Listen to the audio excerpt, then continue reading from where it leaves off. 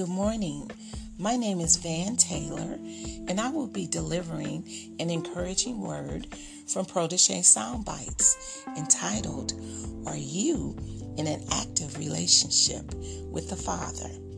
Just imagine you recently purchased a new 1-year health membership, and you're given a key fob so that you can have 24-hour access. Well, the first month goes by and you never make it to the gym. The second month, third, fourth, fifth, and so forth. And now your membership has expired and it's time to pay for a renewal.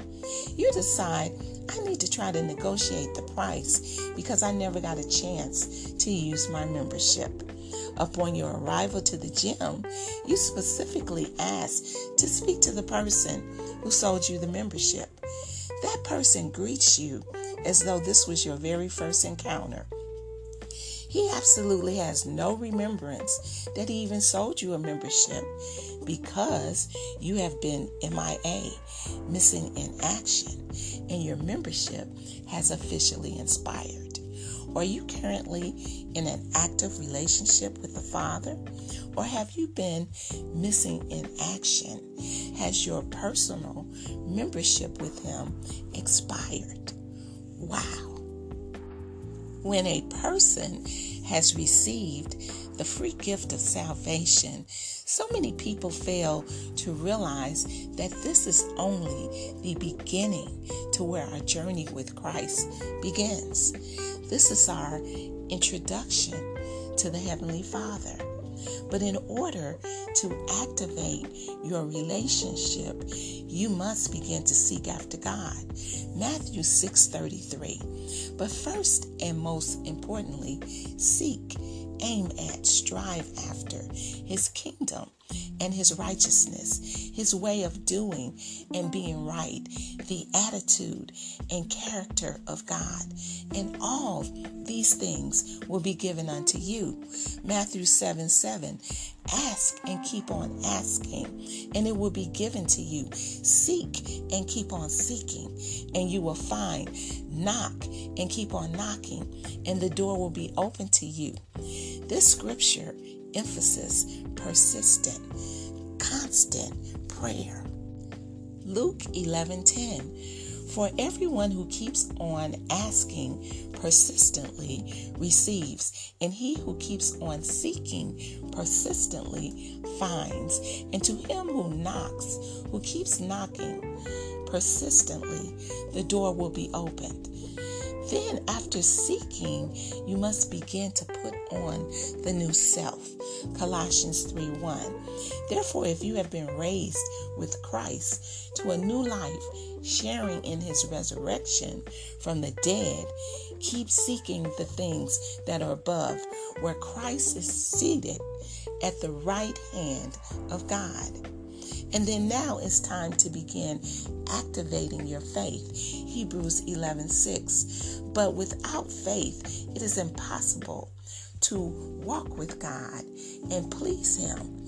For whoever comes near to God must believe that God exists and that He rewards those who earnestly and diligently seek Him. So why is seeking after God important for your spiritual journey?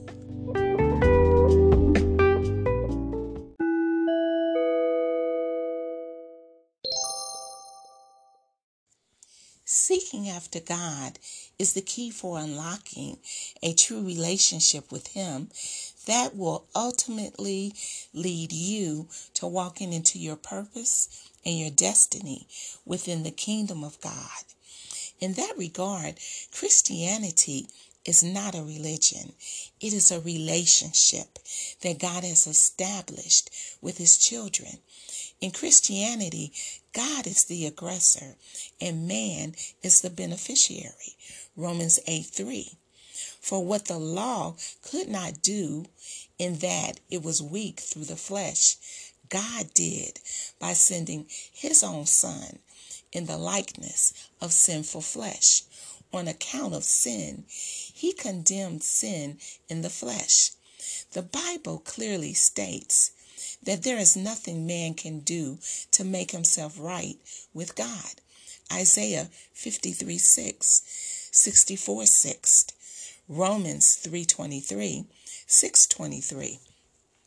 According to Christianity, God did for us what we could not do for ourselves. Colossians 2:13, 2 Corinthians 5:21. Our sin separates us from his presence, and sin must be punished.